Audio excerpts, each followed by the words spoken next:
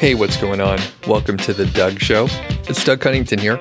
And in this episode, I'm going to talk about the minimum viable audience. And this is really the answer to a few questions from Steven. And you may remember Steven asked about buying a website and a lot of details about buying a website a few weeks ago.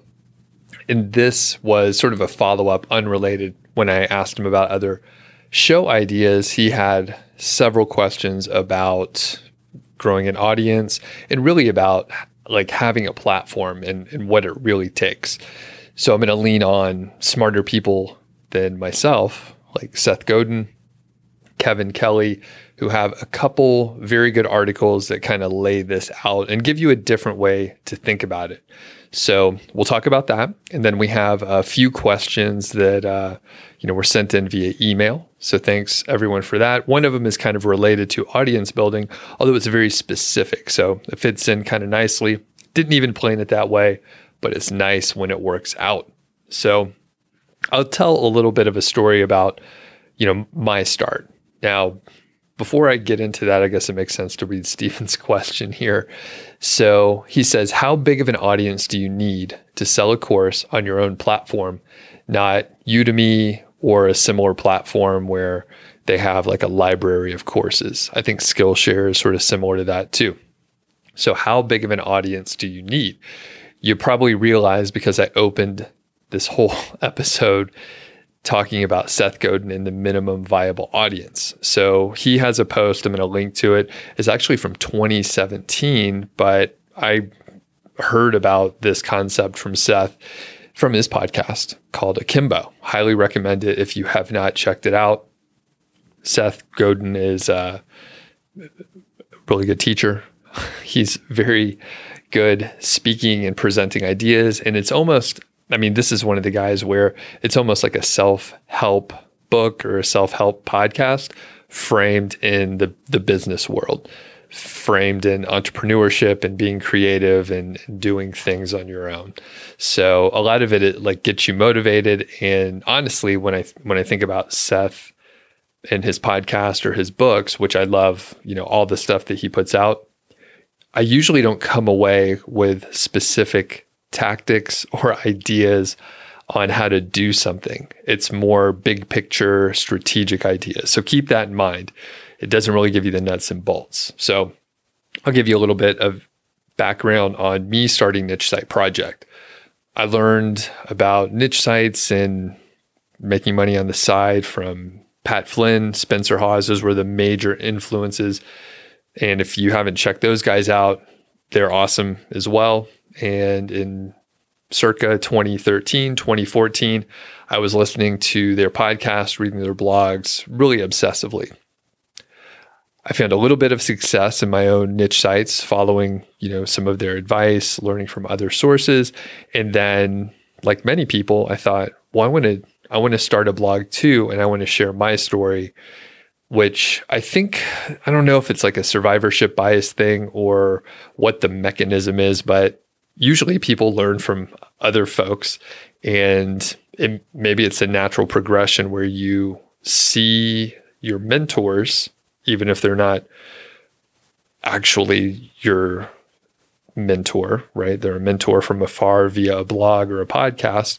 And you think, well, I want to do that too. You want to follow in their footsteps. So I got that in my head and really didn't think I had anything unique to offer.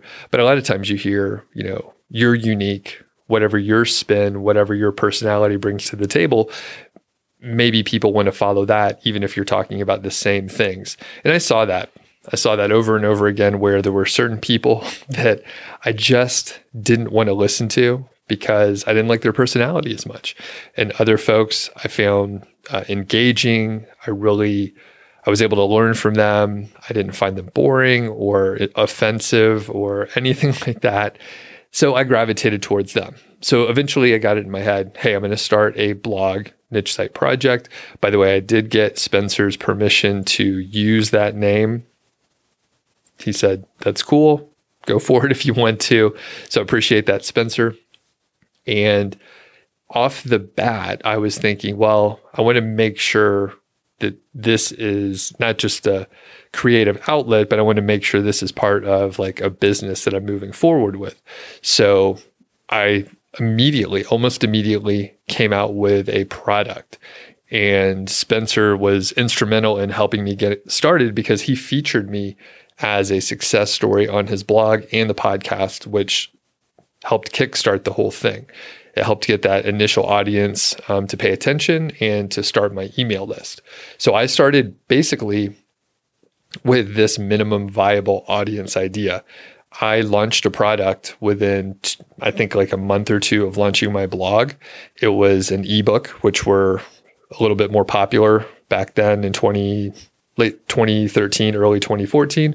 I launched an ebook. I pre-sold the ebook, and I thought, hey, if I can just sell 10 of these, I will write the book.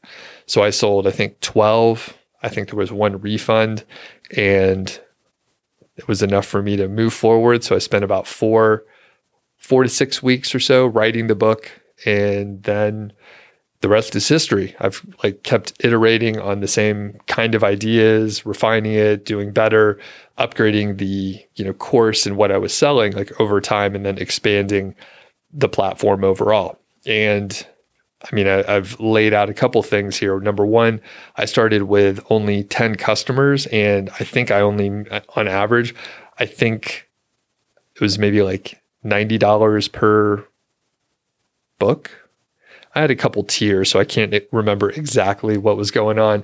But for me, I was like, hey, that's an extra $1,100 in my pocket that I didn't have before. And it was all created by something that I did, which was amazing. So let me read a little bit of Seth's blog about the minimum viable audience.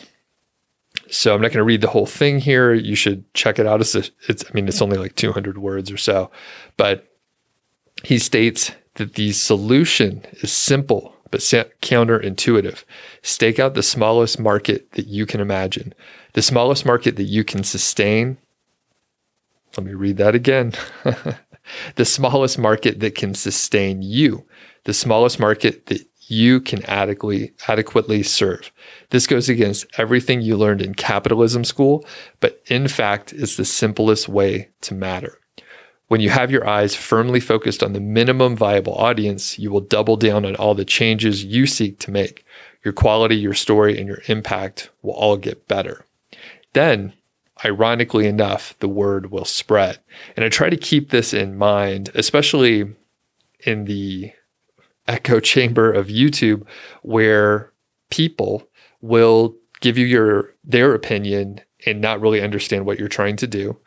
They may not be anyone who ever wants to work with you. They may just be a squeaky wheel. Now, the hard part is sometimes you have smart people that do want to work with you, and you have to figure out how to filter out the noise. So it's a little tough sometimes, but the cool part is when you start doing it, and I'm producing so much content, it would be exhausting and impossible for me not to just lay it out in my own personality, in my own way, because it would just be exhausting to try to have like some other fake persona and just have, it would just kind of be full of shit too. So people would see through that. But the cool thing is when you kind of ignore the people that don't get it, and then you focus on the people that do get it, everything just kind of works out. And the key parts here are aiming for the smallest market that can sustain you and the smallest market that you can serve. So that's like the key here. And when I look back at what I was doing in 2013, I really was just thinking, okay, if I can get a couple people to buy in, to believe in what I'm doing, and like have the faith to, throw $100 my way, then maybe it's going to work out. So when we move on to Kevin Kelly, and I think probably a lot of people have heard of the concept of the 1,000 true fans, which, I think he wrote this some time ago, and then I heard about it initially on the Tim Ferriss podcast, and then it's like talked about all over the place. The Tropical MBA has some of their own sort of spin-off ideas that are based on 1,000 True Fans, where I'm going to get it wrong. Sorry, Dan and Ian, but I think it's like 10 true clients, 100 somethings, and then I can't remember that one. Sorry, I should have looked that one up. But anyway, this 1,000 True Fans idea is really about imagining people that will buy anything that you put out. They're such big fans. They're going to buy, whatever book you publish, whatever album you put out. They will buy t-shirts if you sell them. They'll buy hats from you. Whatever you want to put out there, they will buy it to support you because they like what you're doing so much. They're really true fans. And honestly, if I had to just throw out an estimated number, I think I probably have maybe like 20 or 30 true fans. Now, if you're out there and you're thinking, Doug, I am a true fan, well, you could buy some more than my courses, but I know I haven't sold 1,000 courses over the course of the last few years. But I mean, I'm making enough to sustain myself, and people are getting a lot out of it. So I feel good with that. The point I'm trying to make there is 1,000 true fans is actually kind of difficult to get depending on what you're doing. So you can keep in mind that you don't necessarily need 1,000 true fans. You can have maybe a smaller number of like casual fans and have different price points. But the math here, when Kevin Kelly was mapping this out, is if you can have 1,000 people that will maybe go to see you in concert and pay $100, and maybe you earn $100 from each of those true fans, 1,000 of them, that's $100K a year. So $100 of profit from each true fan.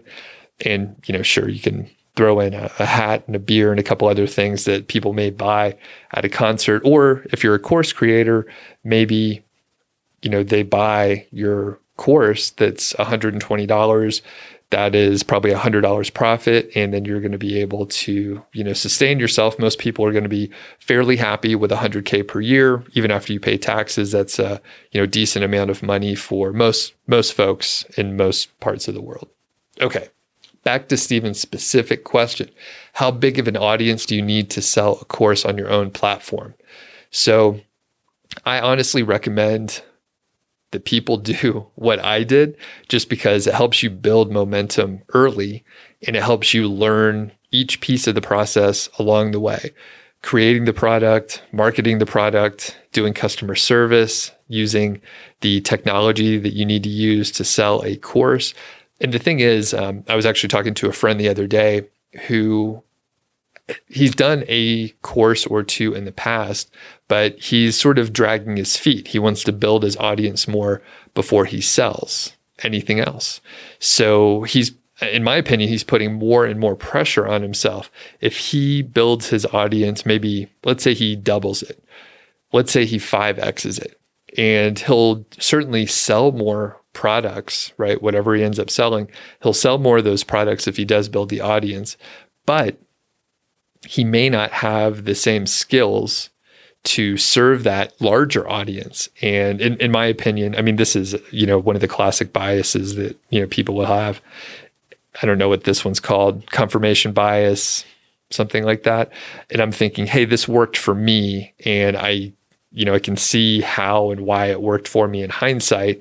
But during the launches in those products, I didn't know if any of this stuff was going to work. So each step along the way, I was like gaining a little momentum. And, selling 10 of those products, like it's the coolest thing when you see people paying you directly on PayPal.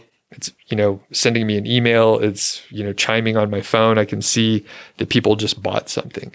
So like I said, in my opinion, I would say you probably only need, a few dozen people to kind of pay attention to you. And early on, those people are going to be super interested in what you're doing. If you're bringing something unique to the table, I tried to put my spin of project management, and coming from an IT background, turns out a lot of people in my audience have the same background. I think that's probably true. A lot of times it's a self-selecting process. So, in my case, those people luckily happen to have extra money to buy courses and they wanted to learn how to make money on the side. So again, just to emphasize, I found it super helpful to learn the skills along the way when I was just dealing with a few people who were very patient with me. I don't think I made any, massive blunders or anything like that, but I know maybe there were a couple typos in the ebook and they were patient. They were like, hey, there's a couple typos. I'll send you my notes for anything that I see. So they were very helpful. They were very patient. And it was only 10 people. So if I would have sold to 100, I would have made a lot more money, but it also would have been a little bit more stressful and a lot more people would have seen, and maybe those people would not have been as patient with me as the, initial true fans that were like, hey, I believe in what you're doing. I'm going to check it out and I support you. So that said, I said a couple dozen. It depends on how things are in your specific platform and your audience too. So for example, if you have an email list that is very closely targeted to exactly what you're selling, you may be able to have a smaller audience. On YouTube, in my opinion, at least for my audience and the people that, tend to check out my videos, it doesn't seem to be as strong of an audience for purchasers and buyers. And I think part of it is, my products are expensive. And I think a lot of my audience, they don't have the money to invest. So it's just a little bit different. It's a different audience. So on YouTube, you may need a lot more people to actually support your products and support you in general. And actually, I can riff on YouTube a little bit too. On ads, you're not going to make that much money. Just in general, you're not going to make that much money. I don't even monetize the majority of my videos. If I had to guess, I don't even know, it must be like 20-25% of my videos are monetized. And in general, it's because I want people to pay attention to me, not the folks that are running ads on my videos. So maybe sometime if I'm going to phone it in and I'm not like actively trying to sell my own courses, then maybe I can just turn ads on everything. And I'd probably, make a decent amount more than I am right now, which right now I think I'm making not quite enough to cover my video editor. So technically, if you just look at YouTube in isolation in a silo, it looks like I'm losing a little money on that. But YouTube is very helpful to build trust and get people in the door. Okay, moving on. The next question Steven asks is how big of an audience to create a membership site? So that I have no clue. I have never done a membership site. I think one of the issues with a membership site that's kept me away from it is generally people will expect ongoing new content and new material. And I haven't, felt the need to do that. It could be a good motivating factor to produce new courses all the time. But in the things that I want to do, I don't want to have that on my shoulders all the time. I'd like to have the flexibility. So I'm sure there's ways to structure it in a different way. And again, I would aim for the smallest audience, the minimum viable audience that you can tolerate. Same reasons. You can learn what to do. And people can, start a membership site and then realize, hey, I love this and I want to expand it. Or you may realize, hey, this doesn't look like a good idea to me and I want to only sell courses, or I don't want to sell courses at all. I just want to produce content. So there's really no wrong answers here. I do want to give a shout out to Ezoic and the Site Speed Accelerator that helps your site load faster. They guarantee an 80 or higher if you use the Site Speed Accelerator, and that's on the Google PageSpeed Insight score. So it helps optimize images, lazy loading, minifying the CSS and the HTML and all that other business. And I mention this every time, but definitely try and get your site loading quickly on your own before you use any tool, whether it's a Site Speed Accelerator or something else. So make sure your hosting plan is sufficient for the traffic. make sure that you don't have too many websites running on your hosting plan. I know you might have unlimited hosting, but you don't have unlimited memory or CPUs. And each time you put another WordPress install, it takes up a little bit of those resources, the memory and the CPUs.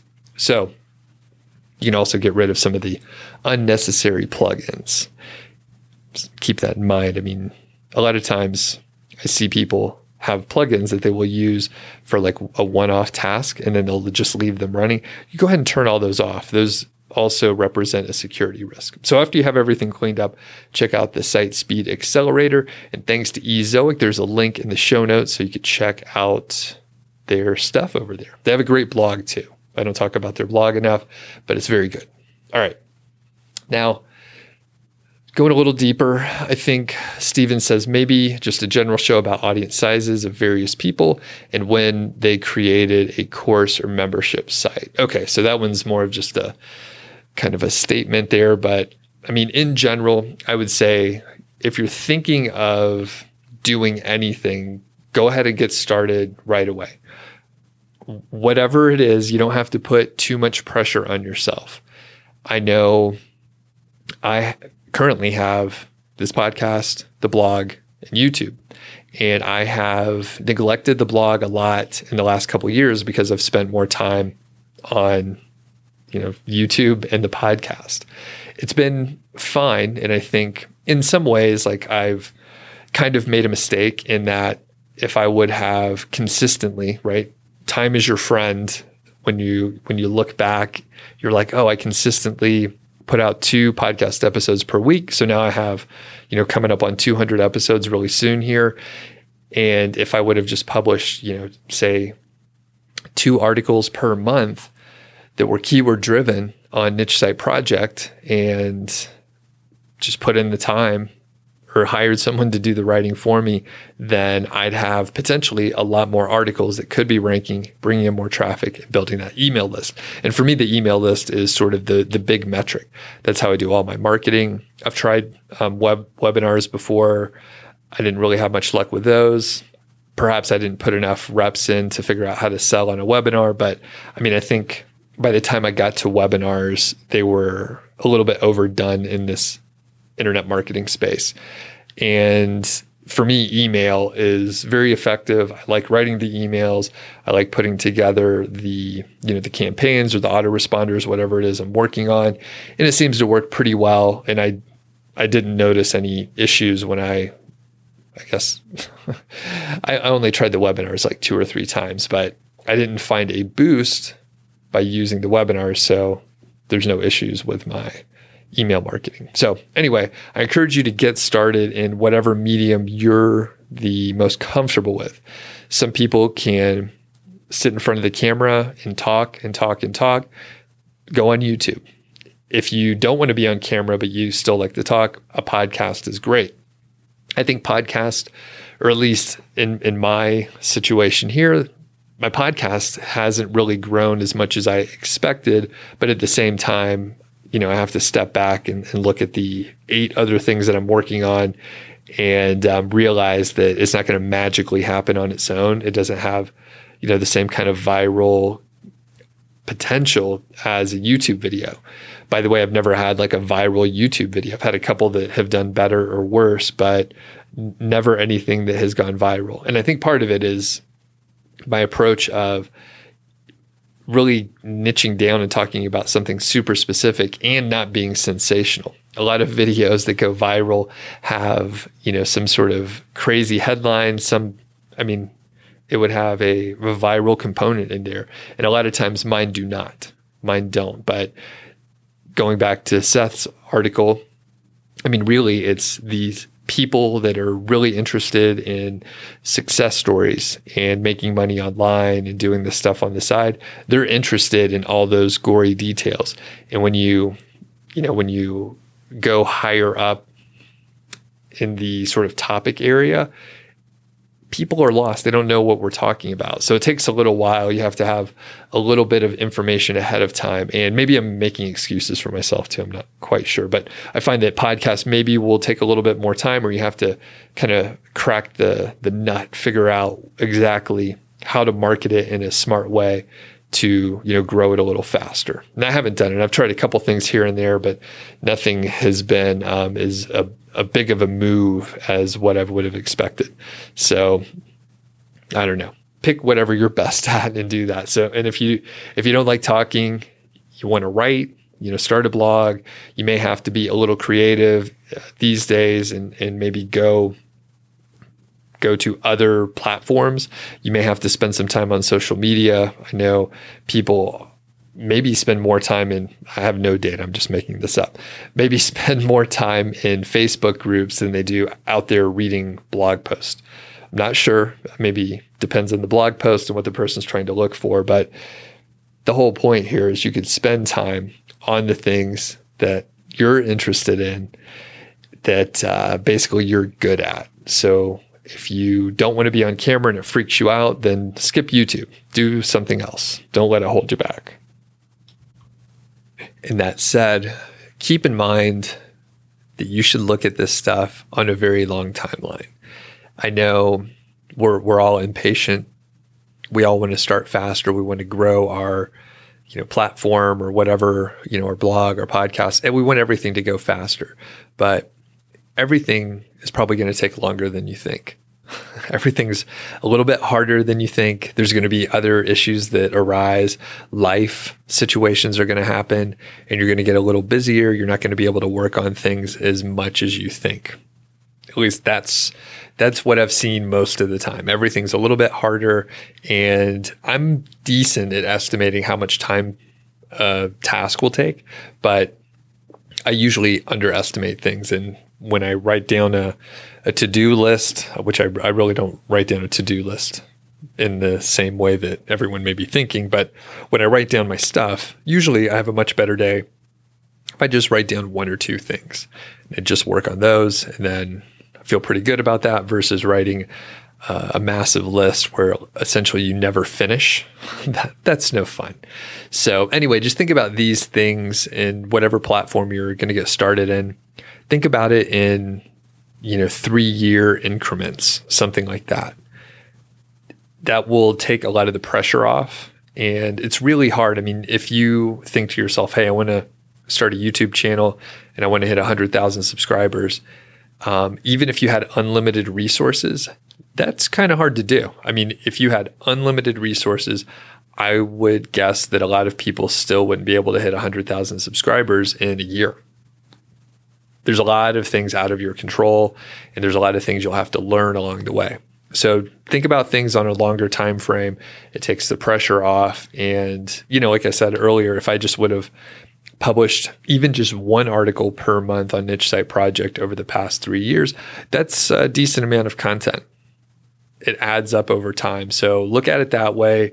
You'll learn a lot as you're producing your content, as you're trying to build your platform, build your audience, and each step of the way, hopefully you can add another layer of skill.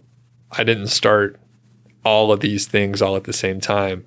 I basically worked 2 to 3 years on each one of them before I moved on to the next.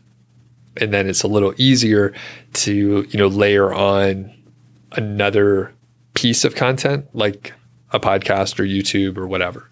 So it takes a little time to get comfortable with producing content in whatever medium. And then it's a little bit easier to move on to the next. And it's very helpful that, I can talk about the same exact topics. It's just a different medium. Sometimes I record it on video. Sometimes it's just audio like this. And occasionally, I write it down. I need to write more, by the way. So the next segment coming up here is the Q&A, and that is sponsored by the Niche Website Builders. They are sort of a newer company. They're new around the block here, but I've been working with them for a few months already. And they were affiliate marketers. They still are. They have 6-figure portfolios, each of the 2 owners, and they weren't happy with the other companies, the other agencies out there. So you can get content written by them. You can actually save 10%. No, I always get this wrong. You can get 10% additional content if you order one of their ongoing plans.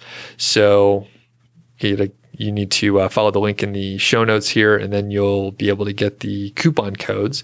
And the thing that I'm pretty pumped about is their Shotgun Skyscraper campaign. So they've been working on my campaign for, I think, 3.5 months, something like that.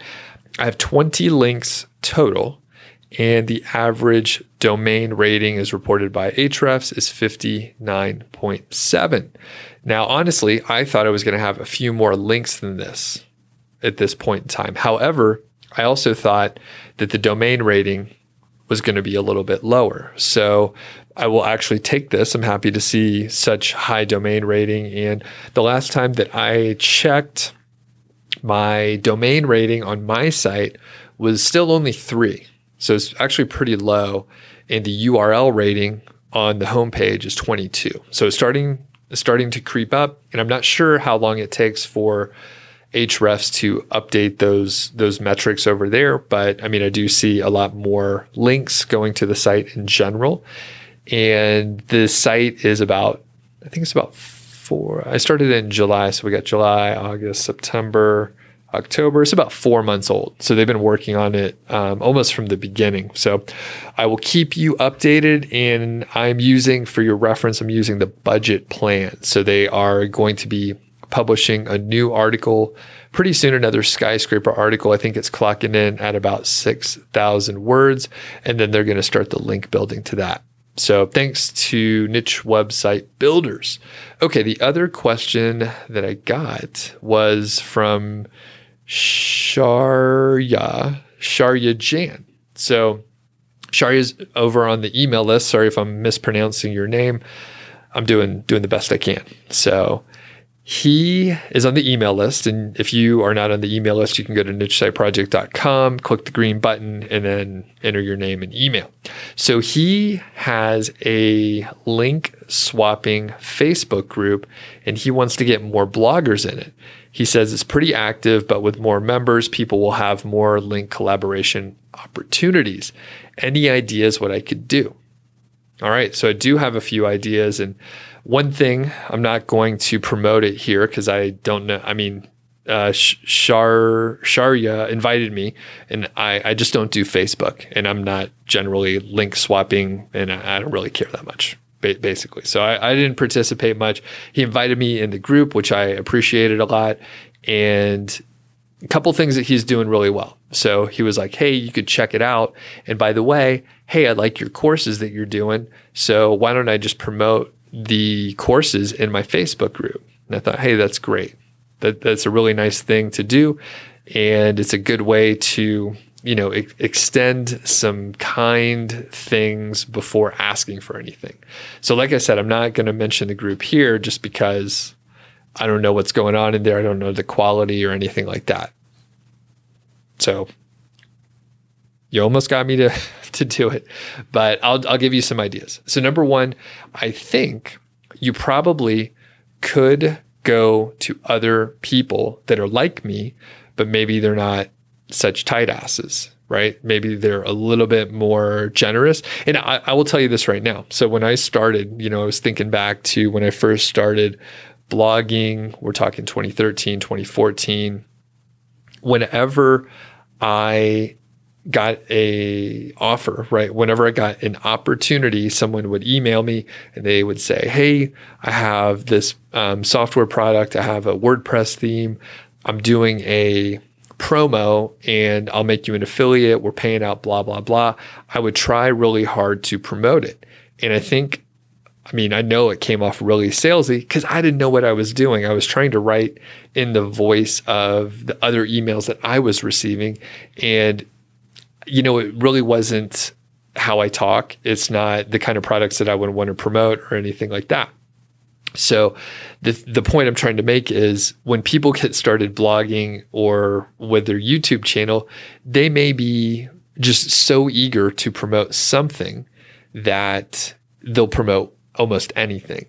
And your group, Sharya, it's a free group. It's just people, hooking up together. And by the way, I think it's a great way to build a platform and to build an audience because you potentially could get a few thousand people in your Facebook group with very little spend. You don't even have to have a website, and you would be able to promote your own products or services or whatever you want within that group, right?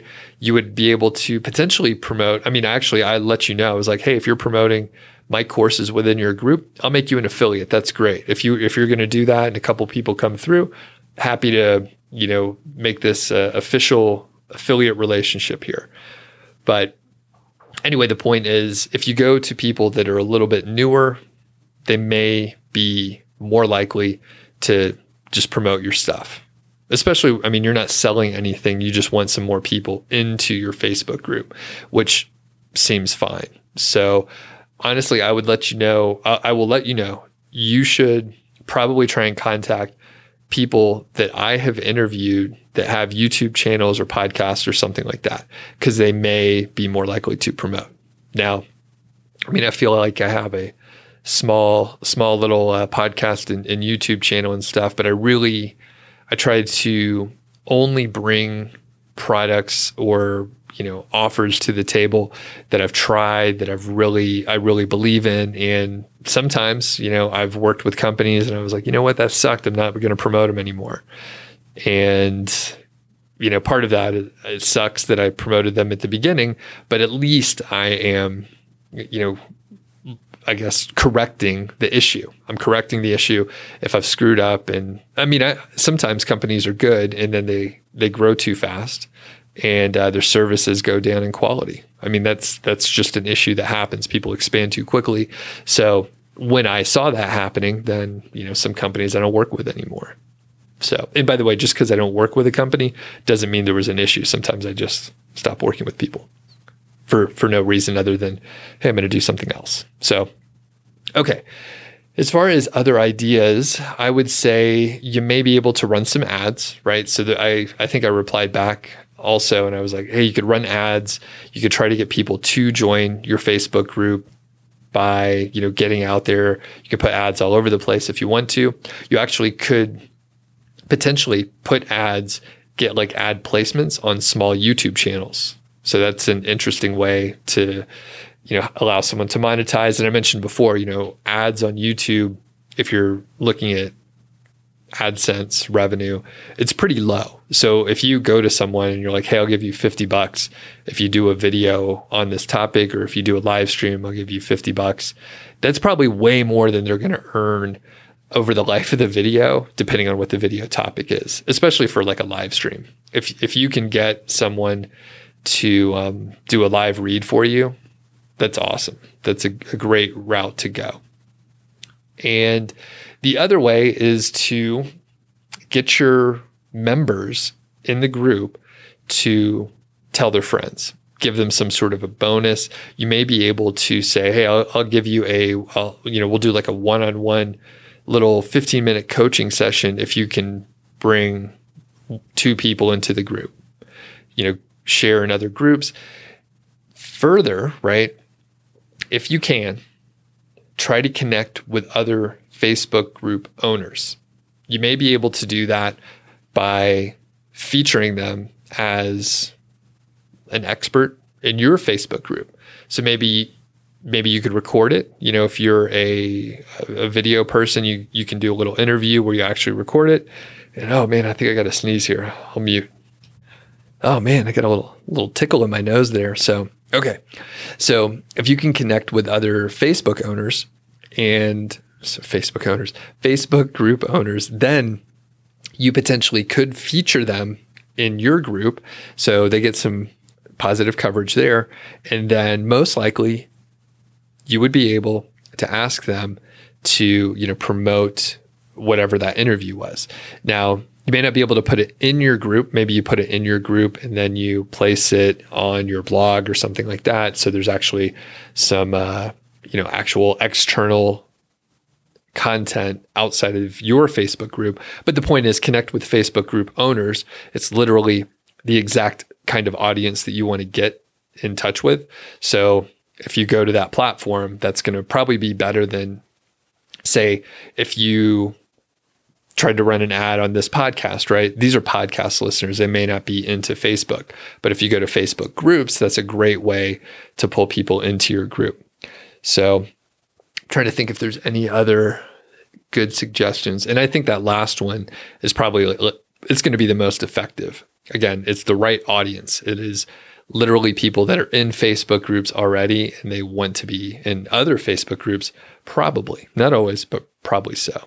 So I hope that is helpful for you. Let me know how it goes.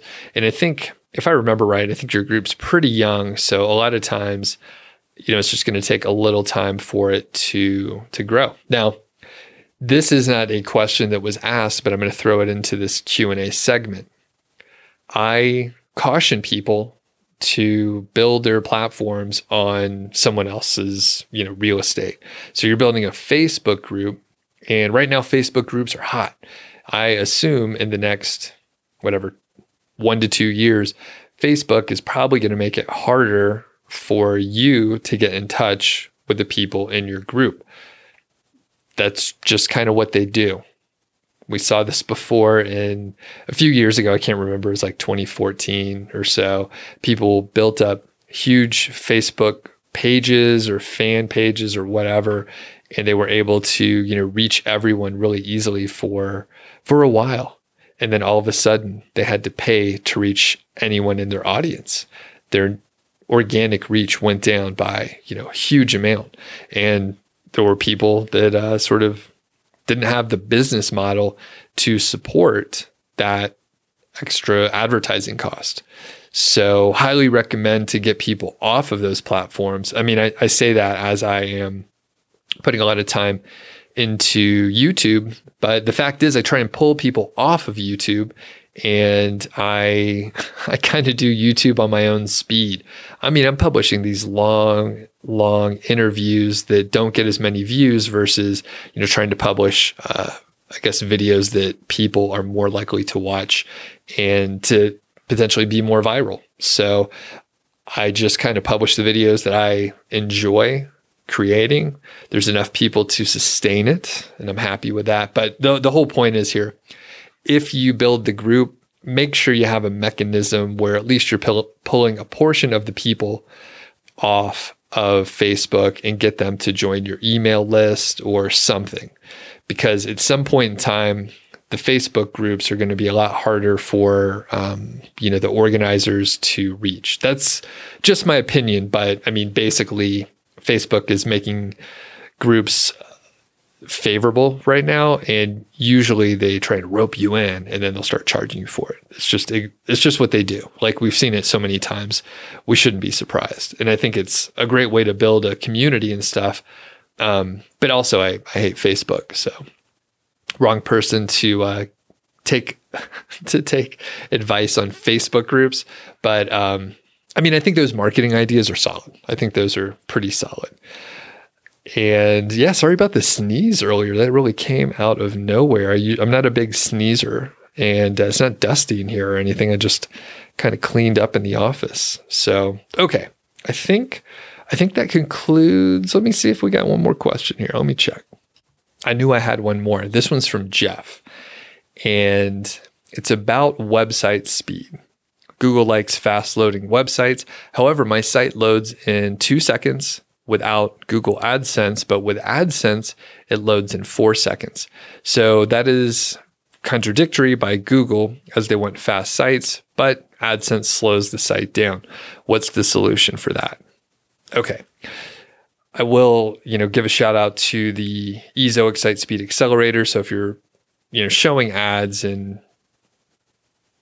you monetize that way on your website, definitely check out Ezoic. It should help. I have heard a few people mention that their sites load faster with the ads because they're using the Site Speed Accelerator. And keep in mind, you do need to be able to, earn enough money. I would say earn enough money to pay for, the service of the Site Speed Accelerator. You can get a 7-day free trial to check it out to see how much it'll help your site, but it does, cost money. Now, the thing is, there's no solution to this, by the way, Jeff. So ads will always slow down your site. whether it's Ezoic or AdThrive or AdSense or whatever. They're loading a bunch of shitty scripts on your site. They're showing potentially videos and stuff. No offense, Ezoic or anybody else. Well, especially Ezoic, who's sponsoring the show. But the point is, there's extra stuff being loaded on your site and there's extra calls. So the script is calling some other server. There's a request. It has to wait to get the response back. Sometimes there's real-time auction happening. So that means there's some computations and some other, basically there's work to be done. There's things that have to happen like while that's going on. So with all that in mind, it's just going to take longer. And I know I've seen some sites where maybe they have multiple ad networks on there and I don't know, like 40 plugins. And basically it takes like 38 seconds or 90 seconds for the site to load. It never quite finishes. Nowadays, there are more sophisticated plugins that help sort things out and load in a way that doesn't slow the site down as much. But basically, if you put ads on your site, it is going to slow it down. So my recommendation, of course, is, if your site's loading in under 2 seconds, that's pretty good. If you could shave it down a little bit more and get it to load under a second, then of course, your AdSense is still going to slow it down, but at least everything is loading a little bit faster. So it is tough to do. There's the things that I mentioned before with minifying your CSS and the HTML, make sure your images are the proper size so don't have a huge resolution. If you're only going to show, 1,000 pixels wide, don't have, 2,400 pixels wide. A lot of people are probably on their phone or smaller device. They don't really care as much depending on, what it is. If you're hosting a bunch of images and they really do care about the, the quality of the photo and the compression and all that. But basically, if you make your images a lot smaller, make them the size that they need to be, not as big as you have them, and then compress them after that, they may not look quite as good, but they're still probably going to look pretty good. The other thing is having a theme that isn't bloated. I really like Focus, the Focus WordPress theme right now, and it loads very fast. It does what I need it to do. There's not a lot of bloat. In a lot of ways, this Focus WordPress theme is kind of going in the opposite direction from a lot of the market and kind of the opposite direction of like where, I won't say from where WordPress is going, but WordPress put in that, the Gutenberg editor, the block editor, so you could format things a little bit, differently with blocks, but at the same time, it adds a lot of extra code and a lot of complexity that is really just unnecessary in my opinion. So make sure you got a fast theme, don't have too many plugins, get everything optimized before you put AdSense or anything else. And then when you add the AdSense back on, then hopefully it's loading as fast as they can get it going. So that's my advice there. And like I said, the sad part is anytime you're adding more calls, you're adding more scripts that need to run, it's just going to go a little bit slower. Thank you to Niche Website Builders. And if you are interested in the Shotgun Skyscraper campaign, like I said, I have the budget option and they're doing a great job. It's a brand new site. I think it's important to, get those links coming early on. And this is our Q&A segment. So thanks a lot. I'm going to end it here since I feel like I'm going to sneeze again, but we are coming up pretty close to 200 episodes, which is cool. I don't know what the topic is going to be for that day, but it's coming up in a couple weeks. So have a great day out there. We'll talk to you soon.